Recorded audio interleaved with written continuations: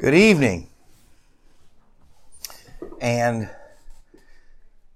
I just want to thank you for watching this evening. If you are not able to watch tonight, I pray that you are able to listen or watch later. And I always hope that these are an encouragement for you, something that God can use to help you in your walk with the Lord. And I know what you're thinking tonight. It is a modern day miracle. A modern day miracle that we have had this week. 5 full nights of the evening devotion. Now some people might say that was 5 nights of torture, but 5 nights this week. As we're finishing up chapter 33, and we've really taken our time and looked at how to talk to people who don't agree with us or who are difficult to talk to, we tonight come into, I think, some of my favorite verses in the book of Job. And I want to read them tonight, starting in verse 29. And it says, "Lo, all these things worketh God oftentimes with man." Now you might be saying, well, I don't understand that. Well, that's a little King James, and it's only because it's the only Bible version I have in front of me. But Elihu summarizes everything he's saying by saying God does these things to a man. You see, God created everything. God created the dogs and the cats and the elephants and the dinosaurs, and I believe in a literal creation event in Genesis, like the Bible says.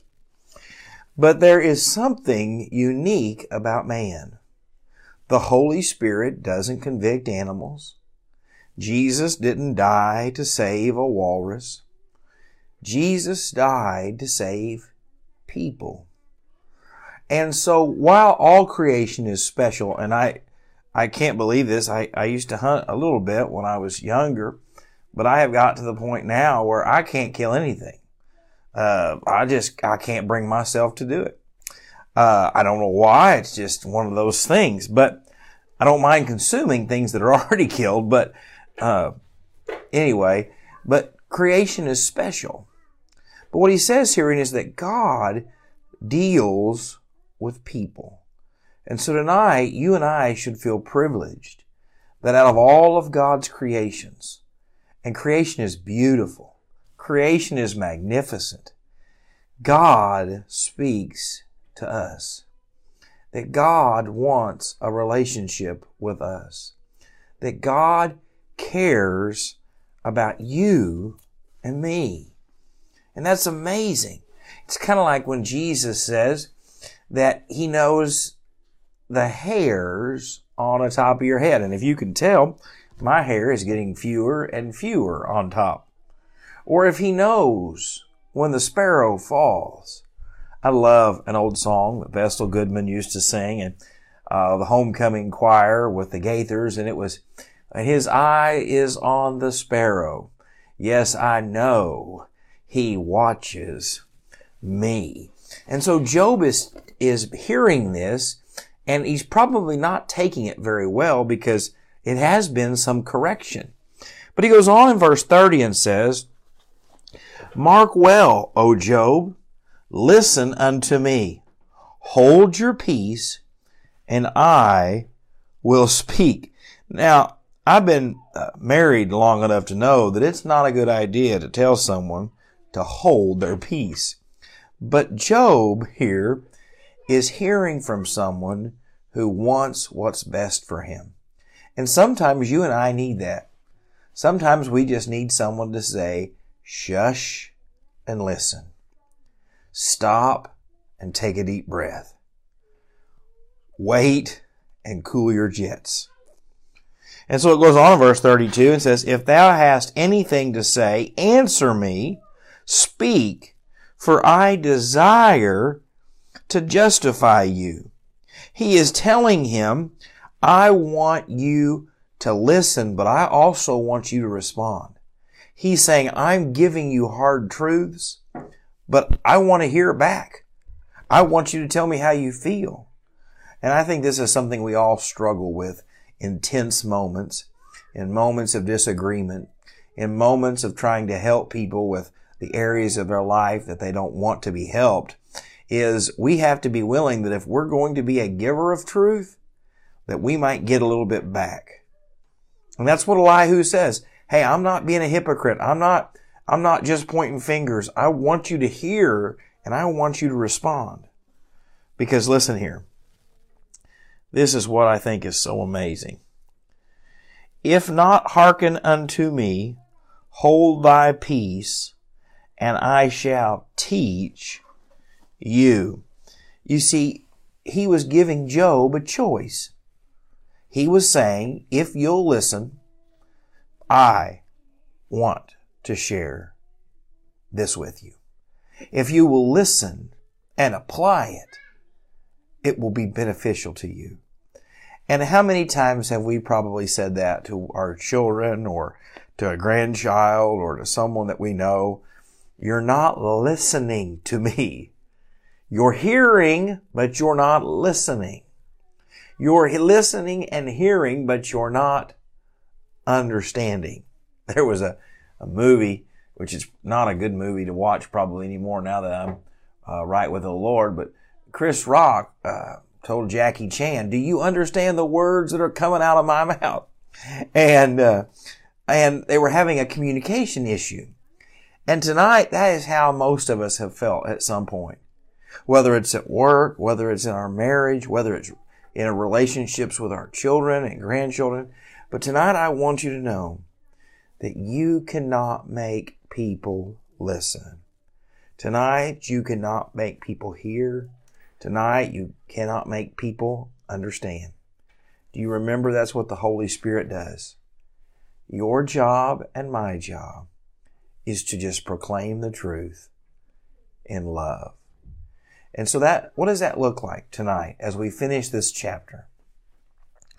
One, you need to realize that we can all be like Job. We can all be self-righteous. We can all make excuses for our sins and mistakes and behavior.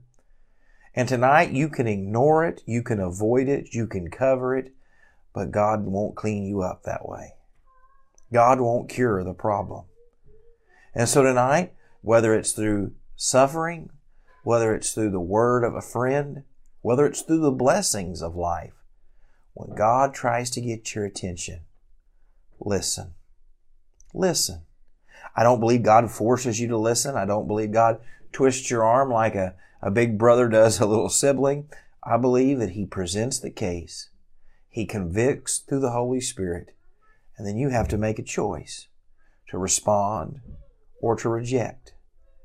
And so tonight, be sure that you are getting along with God, letting His Word and His Spirit convict you. And that when you come out of your prayer closet, when you come out of your Bible study, you say, Lord, I know I'm a sinner that's saved by grace, but I have confessed all that I know to you. And then as you begin to go from that point, then God can begin to use you to speak truth into the lives of people. One thing the Bible teaches is that there is a biblical principle about leaving an inheritance to your children.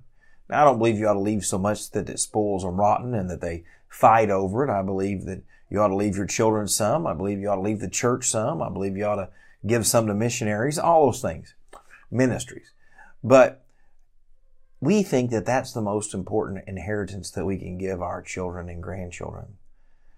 But what if God uses us to speak truth into our prodigal family member and they return? What if God uses us to speak the truth of the gospel to that coworker and they give their life to Jesus? I was watching a short video today and there was some comments about how some people don't like altar calls and things like that. And I just disagree. I believe that we ought to always give people an opportunity to respond to Jesus and to the conviction of the Holy Spirit. If they come for the wrong reason, that's between them and the Lord. If they come for the right reasons, we rejoice. But God wants you to listen. He wants you to hear. And just like Elihu tonight, don't expect God to use you to help others listen if you won't listen. That's why when I prepare for sermons, I preach verse by verse, book by book. And I always try to pray and allow the Word of God to speak to me. Because if I get up and preach about something that I won't listen to God about, I can't expect that God will use me to help others.